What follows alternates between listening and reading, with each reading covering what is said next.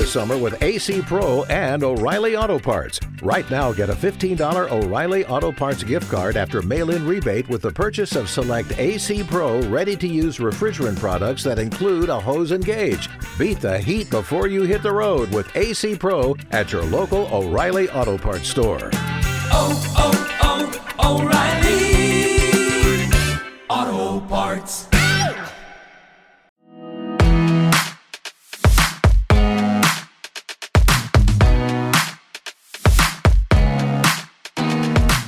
In the week that Andrew Scott joined the cast of his Dark Materials, the Strictly Pros hit the headlines again, and the Who Wants to Be a Millionaire coughing scandal is going to be turned into a drama, this is Series Linked, with me, Emma Bullymore from the TV Times, and Mark Jeffries from The Mirror, the podcast for TV fans by TV fans. Coming up, we'll be chatting with Robert Bathurst about New Dad's Army and another box set to watch before you die. But first of all, Jeffers, Sunday night is the big bank holiday drama face-off. Very exciting. It's Sanditon up against Peaky Blinders. Let's take Sanditon first. Tell us a little bit about this. Yeah, this is a Jane Austen unfinished novel, I think. It's basically all set on the coastline. It's Sanditon itself. It's a big period drama. Quite an unusual cast, I think. Chris Marshall is playing one of the lead roles as Tom Parker. I don't think I've seen him sort of take on something like this at front and centre of such like a period drama type thing, and I think he does quite well. It sort of all starts with a big cart accident, not a car accident. Yeah, it's all classic period drama. Yeah. Top hats and everything. What did you think of it? Well, I like it, but I like period dramas anyway. But I thought I was excited because it's Jane Austen's book, adapted by Andrew Davis. He's the guy who did the original BBC version of Pride and Prejudice, which is amazing. So I thought this was going to be good, and it hasn't really let me down. I've only seen episode 1 so far, but I really enjoyed it. And Anne Reid absolutely steals each and every scene that she is in. She is fantastic. But it's a bit of an unusual premise, isn't it? It just seems like they're trying to sort of revamp a seaside resort or start it from scratch, and there's lots of people trying to make money. Amongst those, Anne Reid's character, she plays Lady Denham. She seems to have a lot of money invested with Chris Marshall's character, Tom Parker, and they're trying to sort of tear up the seaside resort. I guess the period drama equivalent of the makeover of Margate at the moment, something like that, I guess. And at the centre of it, you've got this character, Charlotte Haywood, who's played by Rose Williams. I think she's a really good actress. Haven't seen much of her before. I thought she was really good. And she sort of, by chance, ends up on the coast after sort of bumping into Chris Marshall in this car accident that he has. It's a bit of her journey, I guess, in terms of opening her eyes. She seems to have lived quite a sheltered life, and she comes down to this coast. You're almost watching it through her eyes, I think, in terms of everything that's happening. There is quite a lot of comedy in it. It doesn't take itself too seriously. And yeah, for once, this is a period drama that I might actually watch. Ray, what is it about it that makes you actually think, yeah, it's decent? I think Anne Reid's character's good. She's got a touch of the Maggie Smith in Downton. I think that's quite a good start. So you've got her sort of being quite cutting. You've got Chris Marshall's character being sort of flamboyant, and his family, he's got a real mixture of sort of siblings are all different sort of personalities. And yeah, I think Rose Williams as Charlotte Haywood's really good as well. I just think she seems quite innocent, and it's quite interesting to know where it's going to go. I've only seen the first episode as well, and I feel like there's lots of possibilities. I'm not really sure what's going to happen next. I think it ticks a lot of boxes. You know, a ball in episode 1, brilliant. But I think it's got quite a tough job going up against Peaky Blinders. This is season 5, but people still love this show, and it is gorgeous and cinematic. What did you make of the start of this new series? Yeah, I mean, I haven't watched a lot of Peaky Blinders, so I don't think I'm necessarily the best person to say whether this is better than previous series. As you point out, I think it does feel really classy. It feels almost luxurious at the start, quite filmic, and everything just really seems to revolve around Cillian Murphy's character, Thomas Shelby. I'm sure that's the case normally, but he's just got a huge screen presence, and in this case it's all about a Wall Street crash, and there's lots of trouble for the family and the gang in terms of financial trouble and how they're going to overcome that. It felt to me like there was a lot happening. There's a lot of drama around at the moment where you might have to wait 20 minutes or for there to be a big moment, or 30 minutes for something big to happen, and it feels like in Peaky Blinders there's lots of action. There's always something happening. There's some big strong characters, not just him. There's Helen McCrory's character, Aunt Polly, and it just felt almost like I was at home watching a movie, and so it's really strong.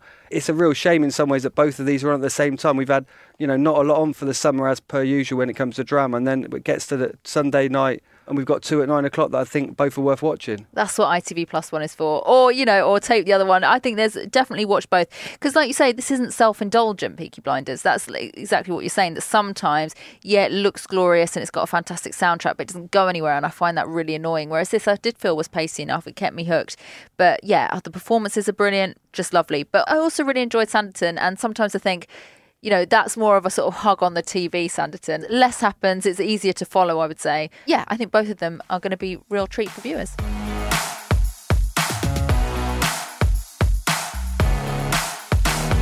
So now we're very pleased to welcome into the studio to discuss the new episodes of Dad's Army that are going to be on over this bank holiday weekend, Robert Bathurst. Hello. Hello. Hi, welcome. Thank you very much. Thanks for coming in. My pleasure. Lovely. It's a very exciting project.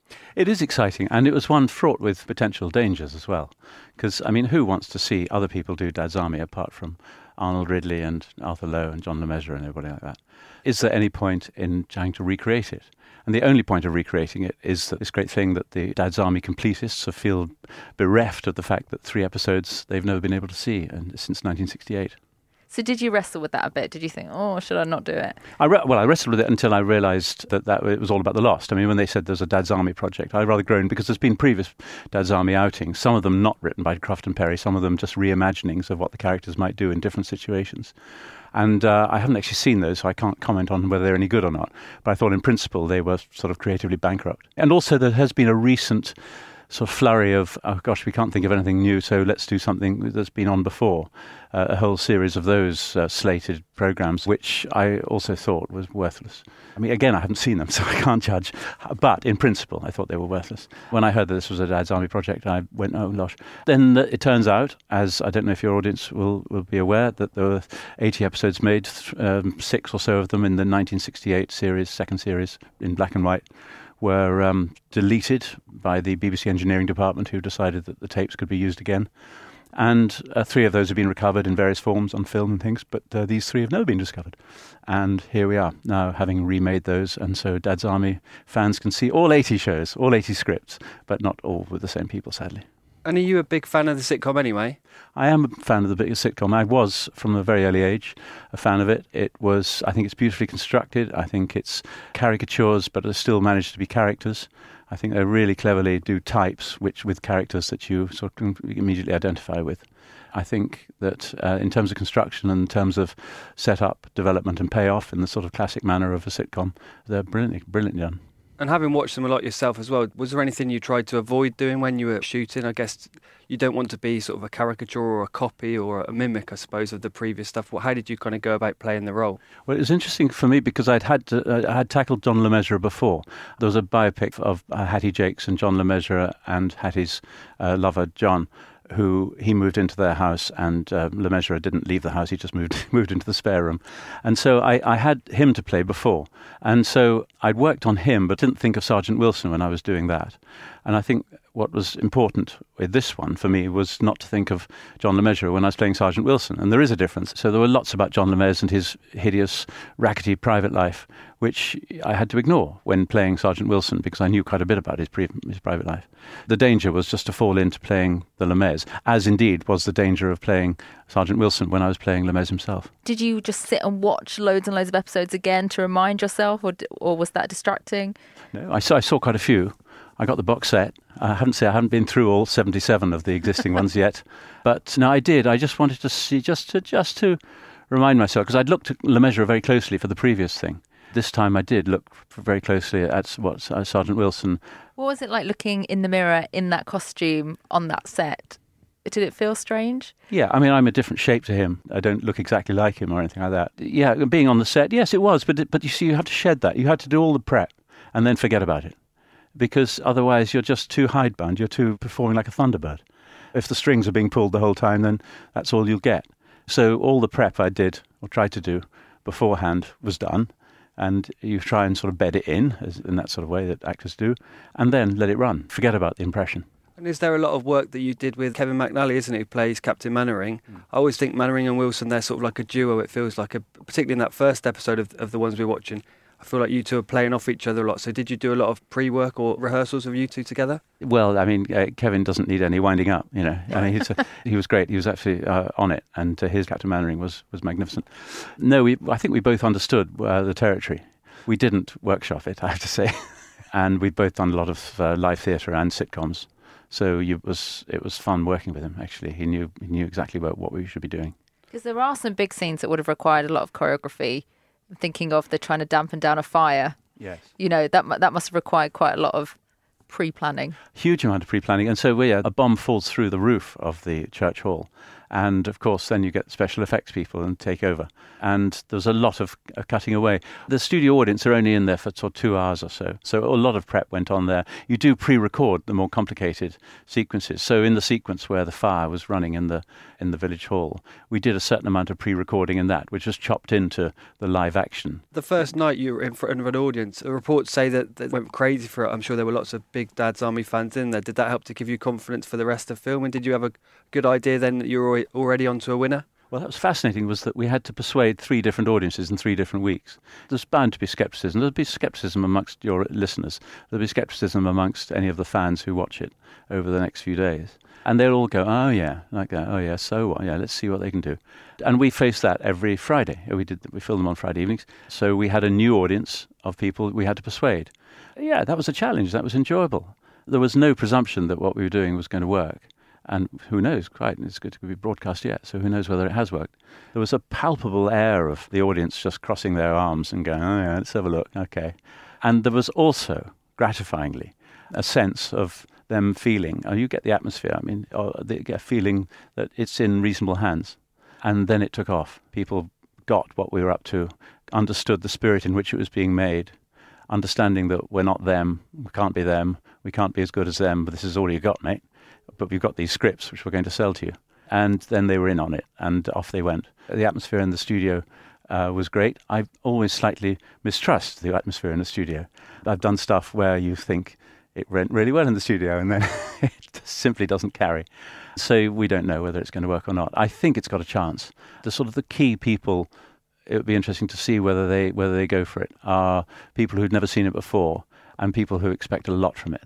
In addition to Penny Croft, who is David Croft's daughter, I'd be very interested to know whether she thinks it's been a worthwhile exercise. And it's a funny thing, Dad's Army, because I don't know if it will get commissioned now, because it's very male heavy and it's in a studio and it's not the sort of fashion for comedy now. But when it's on TV, the repeats just get huge ratings, higher than a lot of new stuff. What do you think is going on there? Do you think it's just a kind of timeless comedy and that there should be more things in that vein? Yeah, I wonder if you could commission now. I mean, it was old-fashioned when it started. It was filmed in 1967. It was sort of conceived in sort of mid-60s, 20 years after the war. So it was already old-fashioned. As with a lot of sitcoms, it had a really unpromising premise. 2 men in a scrapyard, father and son bickering. That's not really a very good pitch for a sitcom. People behind the lines in the French Resistance, not really an idea. You try and sell that one to anyone. Dad's Army, likewise, had an aspect of army life, sort of civilian army life, which no one had really heard of. It wasn't really something that people understood. Wasn't part of their experience necessarily. And they had to create the world. They had to reflect the world and create their own world of that. But certainly, when Dad's Army is repeated, it does seem to have an audience of all ages. What would you say to the sceptics who watch the normal Dad's Army and are thinking about giving this a miss? From what you're saying with the audience that were there, you just asked them to really give it a chance, I suppose. You have to surrender to anything you watch. You have to be prepared you have to be generous enough to give it time. I think it's of curiosity value. Whether it makes them laugh or not is up to them. It's of curiosity value to see other people hacking around and trying to do it. It's a curiosity value to those who do know it to see what those scripts might have been like had they been when they were done by the original people. I would say, yeah, give it a go. I mean, the sitcom may not be your thing. You have to just sort of relax and enjoy. And we were talking about revivals. We have to talk to you about the revival of Cold Feet, because it was dead and buried as far as everyone was concerned. Then it has come back for many series and people absolutely loving it again. Yeah. Did you ever expect it to come back? No, not at all, no.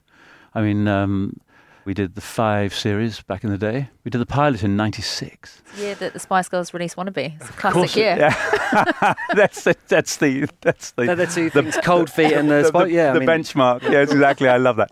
Yeah, no, it was an unlikely thing. because I thought the script was really well written. And I was sort of not proselytizing about it, but I thought this is good stuff, rather like there's a series I did called Joking Apart, and I'm still proselytizing about Joking Apart because it was magnificent stuff. But of course, you get people looking blank in response to it because they haven't seen it. But anyway, Cold Feet was very well written, and people were trying to. I was happy to talk about it to anybody who wanted to talk about it in the early days, and so I never thought it would go to series.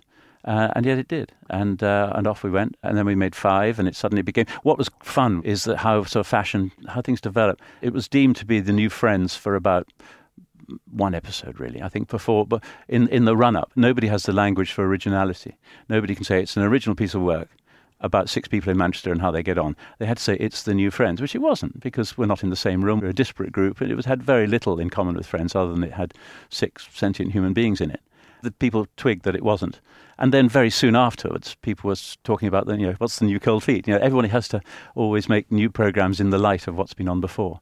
And so it was interesting to see what had started off as being an indescribable show to anybody. Then people were using it as a yardstick for future shows. When you heard it might be coming back, did you say yes straight away? Did you need to see scripts? When it was going to be revived, were you in straight away? No. I had lunch with Mike Bullen. He said I think there's juice in this, because these characters are now older. In the gap, there's been a bit of history going on there. You don't know what's gone on. Life has moved on for them. Could be a chance to see what happens to them. I mean, the first 5 years we were clinging to our youth, and then by the time we revived it, that was over. That was finished. So you sort of pretty much have to say, well, okay, now what next in life? It's good because it caught that transition between people clinging onto youth and middle youth, and then running up the white flag, but determined to still just keep on going. And also it did that thing really cleverly that you're not wise, you're not a moral philosopher when you hit 50. You're still rubbish. And also it does the thing of, it's really funny, but some of the moments, obviously John Thompson did an incredible job with that suicide storyline, and David sitting in his car is absolutely heartbreaking. Yeah. I mean, it goes to some dark places as well. Well, it does, and it allows that. I mean, I'm very resistant to the idea of shows being dominated by issues, and I think other continuing serials do that better. What Cold Feet at its best, it dances between comedy and difficult stuff, or sometimes in the same sentence, keeps you guessing and tripped up. There's a danger of issues making it too creaky and too plonky. Okay, it's moving them. Getting people moved by them is one thing. Manipulating people in a way which is not the purpose of comedy drama, really, and leave that to soaps. So you don't want it to get like that. Where's it going to go in the next series? Have you got the scripts? Is there anything you could tell us at all? My least favourite word in all drama, all media, is story. Actually, I've got many least favourite words. Storyline. Actually, storyline is the skeleton. Storyline is what you hang the character and the flesh of a story on, the reactions, the interplay of the characters, and all that like that. Storyline is just the scaffolding. People are obsessed with storyline. They think they've seen the show just because they read a storyline digest of what the show is. And what's interesting isn't just the storyline. Actually, that's, of course, crucial to it.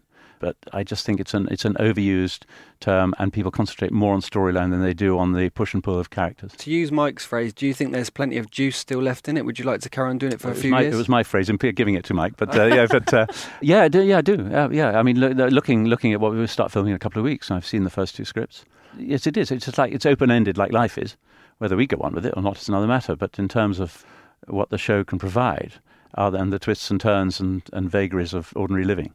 And do you like playing David? He's such a unique sort, isn't he? He's like there's something about him that you can't help feeling sorry for him, but sometimes you think, oh, David, come on. Absolutely, yeah. I mean, he's learnt the language of attachment too late in his life, really. I mean, the whole thing with Karen, that's his comedy and his tragedy. It's his tragedy, really, because he never really quite realised what he had when he was with Karen, and when they split.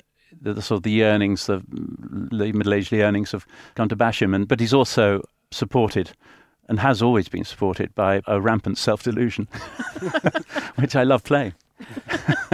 And the audience can see what's going on, and he can't. It's great. Thanks very much, Robert. And you can catch Dad's Army this weekend on Gold, or catch up on the UK TV player. So, a couple of documentaries to talk about as well this week, because we didn't talk about Kathy Burke yet, which is very remiss of us, and this is absolutely brilliant. If you haven't seen All Woman, Jeffers kind of set it up for us. It's Kathy Burke talking about all different aspects of being a woman, I suppose, and she goes out across the country. She's speaking to lots of other, both celebrity and non-celebrity women of all different ages, shapes and sizes, all different backgrounds. What's really refreshing is she is just saying it as she sees it. This isn't been heavily edited or airbrushed. This is someone who I think a lot of people really like and respect, Kathy Burke, and she is just sort of saying how she feels. And there's lots of different aspects. The episode this week is about motherhood. Yeah, just lots of different aspects of being a woman. And some of the things that come out are quite surprising, maybe particularly to men who are watching. But I think a lot of other people, certainly who watched the first episode, looking on social media, they just seem to be like, oh, thank God there's a programme like this being made. I mean, presumably you enjoyed it? Yeah, so the first episode is about body image, the second one's about motherhood, and the third one is about relationships and whether women feel that they need to get married or not. And those are all subjects that I've read a gazillion magazine articles about, that people go on and on about. The difference here is having Kathy Burke's voice, because she's so, like you say, refreshing is exactly the word. And she frames it all in a way that is so much more interesting and so much more thought-provoking as a woman, and hopefully for men watching as well. And she's very honest about the fact that she doesn't want kids. She didn't really want to get married. She has a different view on life than we often hear on TV. And it's a pleasure spending time in her company to start with, because she's brilliant and very honest. But I think it does make you think about the issues she's trying to talk about as well. So I really hope it gets a second series, because I could honestly sit there for hours listening to her interview people about this kind of thing. Also, some of the interviews are really interesting because she makes people feel really relaxed. I just think it's great. I'm amazed that Channel 4 managed to sign her up to do it. I mean, obviously it is something she cares about, but I didn't think that she would necessarily be up for this kind of thing. She's busy doing lots of directing, lots of stuff at the theatres. So I think it's a real breath of fresh air. I think you're right. I think they will struggle to get her again. My understanding is this was a bit of a one-off. This might be a first and last, which would be a real shame, because I think even on other subjects, people would really like to hear Kathy Burke's voice behind a sort of documentary. She just seems really suited to this format. On this week's episode, she's speaking to Samantha Morton, also the comedian Catherine Ryan we've had on the show before. But perhaps most interestingly, she speaks to a woman in her mid-30s who's having her eggs frozen. She's sort of doing very well. She's an executive in the city, and she just wants to make that choice. She can afford to pay to make that choice in case she perhaps has a relationship later in life and wants to have children. Then the access she's getting, and also I think it's just because of who she is. People want to speak to her, or they know her from previous sort of things on TV. And it just feels very real and sort of not, as you say, there's lots of documentaries or lots of articles about these topics, but this really does feel like a new voice, certainly a different angle, and I wouldn't be surprised if this sort of gets nominated for some awards later in the year. Because she is outspoken without being judgmental, which is a very difficult balancing act, and she does it really well. So we love this. Definitely check it out on Channel 4. Totally different show to talk about next, though, with my favourite title, I think, of any show that I've ever heard of, The Octopus in My House. It is literally about an octopus in a house, but tell us more. I mean, this is fascinating, but it's also completely crazy. There's this professor, David Shield, and he drops in that he's recently had a relationship split, I think a marriage split. And so obviously some people would go out and, they might go on some sort of spending binge or, I don't know, one night stands or who knows what. But David's sort of reaction to this seems to have been to move an octopus into his living room. He's got a teenage daughter living there as well, which you think might, she might be a bit bothered. He tries to blame it on her. And she's like, I wanted a puppy. What is this? Yeah, the daughter, I think, wants either a puppy or a cat. And what she ends up with is this giant octopus, this massive tank that they have to sort of bring in on a crate in the middle, move the sofa around it. I mean, it's quite a crazy setup. Also wondered how sort of, how safe it is for the octopus. But he's a professor, so I'm trusting that he knows what he's doing.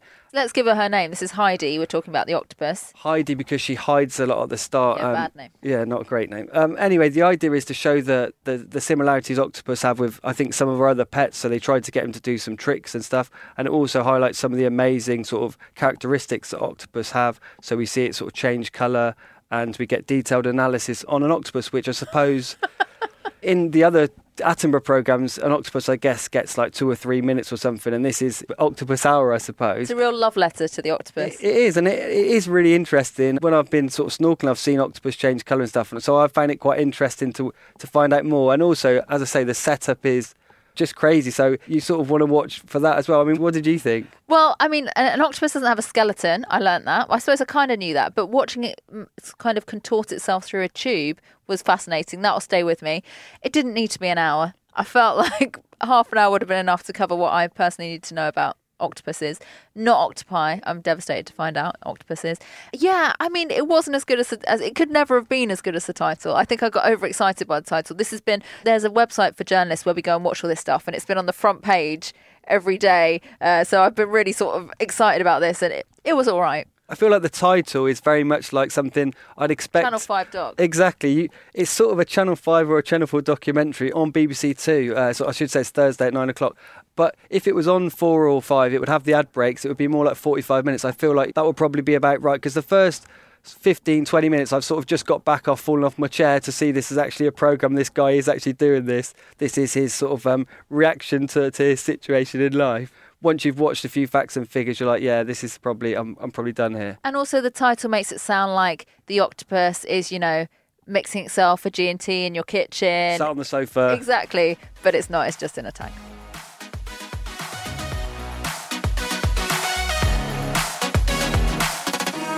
Now it's time once again to add to the list of box sets to watch before you die. Each week, one of our favourite faces from the telly tells us a must-see series. Last week, BBC Breakfast Naga Munchetty chose Grey's Anatomy, which I thought was a pretty good choice. This week, it's the turn of comedian and presenter Joel Dommett. This is his choice. Hello, everybody. My name is Joel Patrick Dommett. The box set I think you will need to watch before you die is Fleabag. You know that feeling when a guy you like sends you a text at 2 o'clock on a Tuesday night asking if he can come and find you? And then you open the door to him like you've always forgotten he's coming over. Oh. Hi. Hey. It's such a good script, so funny, and I really, really love it. Oh my God, definitely not. That does nothing for you. What? These are my clothes, Boo. I've been wearing these all day. It's really not that bad at all. And also, there's not many episodes. There's only 6 in each series, and there's 2 series. So if you haven't got long to live, it's the perfect box set to watch before you die. How'd you two meet? Oh, I met her on a bus. Yeah. It's so easy to pick up girls these days. I was like, hi, and she's like, oh, take my number from me. It's awesome. So, Fleabag. I mean, did you pay him some money to pick Fleabag just so you could talk about it some more, even though it's not on the telly? I mean, we haven't talked about Phoebe Waller-Bridge for about 20 minutes, so yeah, we had to get it in. I should say that she is back on stage doing this at the moment. Has she got your front row seat? Or? I am going. I'm very excited. 30 performances at the Wyndham Theatre, all sold out, obviously, but there is a thing you can get tickets on the day. If you, Lottery. Yeah. But also, the main news in terms of Fleabag is Phoebe did an interview with The Hollywood Reporter last week, and she did say she might bring Fleabag back, but it would only be when she's 50. Maybe when there's been a life lived and it's a different face looking down the barrel. So there is hope for us super fans. There could be a Fleabag Series 3, but we might have to wait about, 20 She's covered herself there. When the work dries up, she'll be like, oh yeah, I was always going to bring back Fleabag. No, I mean, that would be amazing. I'm sure it'd be brilliant. Good choice, Joel. You can catch him hosting ITV2's brand new dating show, Singletown. Will it be as big as Love Island? Well, let's see. It's coming very soon, and he's hosting alongside Emily Atack. And there'll be another box set to watch before you die next week. That's almost it for this episode of Series Linked, but I can hear you shouting at your phones and radios saying, but where is the best bit? Okay, here it comes. Jeffers, you need to tell us what we're going to be watching next week, next month and next year. Let's start with next week. Next week, there's only really one show to talk about. The Great British Bake Off is back, August the 27th. We're going to have 13 new contestants, obviously the same crew, Paul Hollywood and co, doing the rest of it. I think people really, really look forward to this one, and yeah, it's going to be big again, I'm sure. Baker's dozen of new contestants. Don't miss out all the puns, Jeffers. This is important. Okay. Right, how about next month? Next month, we've talked about this once or twice before. I think it's A Confession. It's the big new ITV drama. It's Martin Freeman. It's all about the serial killer Christopher Halliwell and disgraced police officer Steve Fulcher. Martin is playing Steve Fulcher. It's a big cast. There's lots of new dramas coming out at the moment. We've talked about some great ones today, but I think A Confession is going to be really big. And next year? I just want to mention London Kills for next year. That's the BBC daytime drama. We had Hugo Spearing talking about it a few months back, and that's been given a second series. It's going to be on early on in 2020. Fantastic. Thanks, Jeffers. And that's all we've got time for. This has been the Series Linked podcast. And before you turn it off, go on, please leave us a 5-star rating and a review. It would make our day. And make sure you've subscribed as well so that you can catch our Grand Design special with Kevin MacLeod next week. For now, though, bye-bye. Cheers.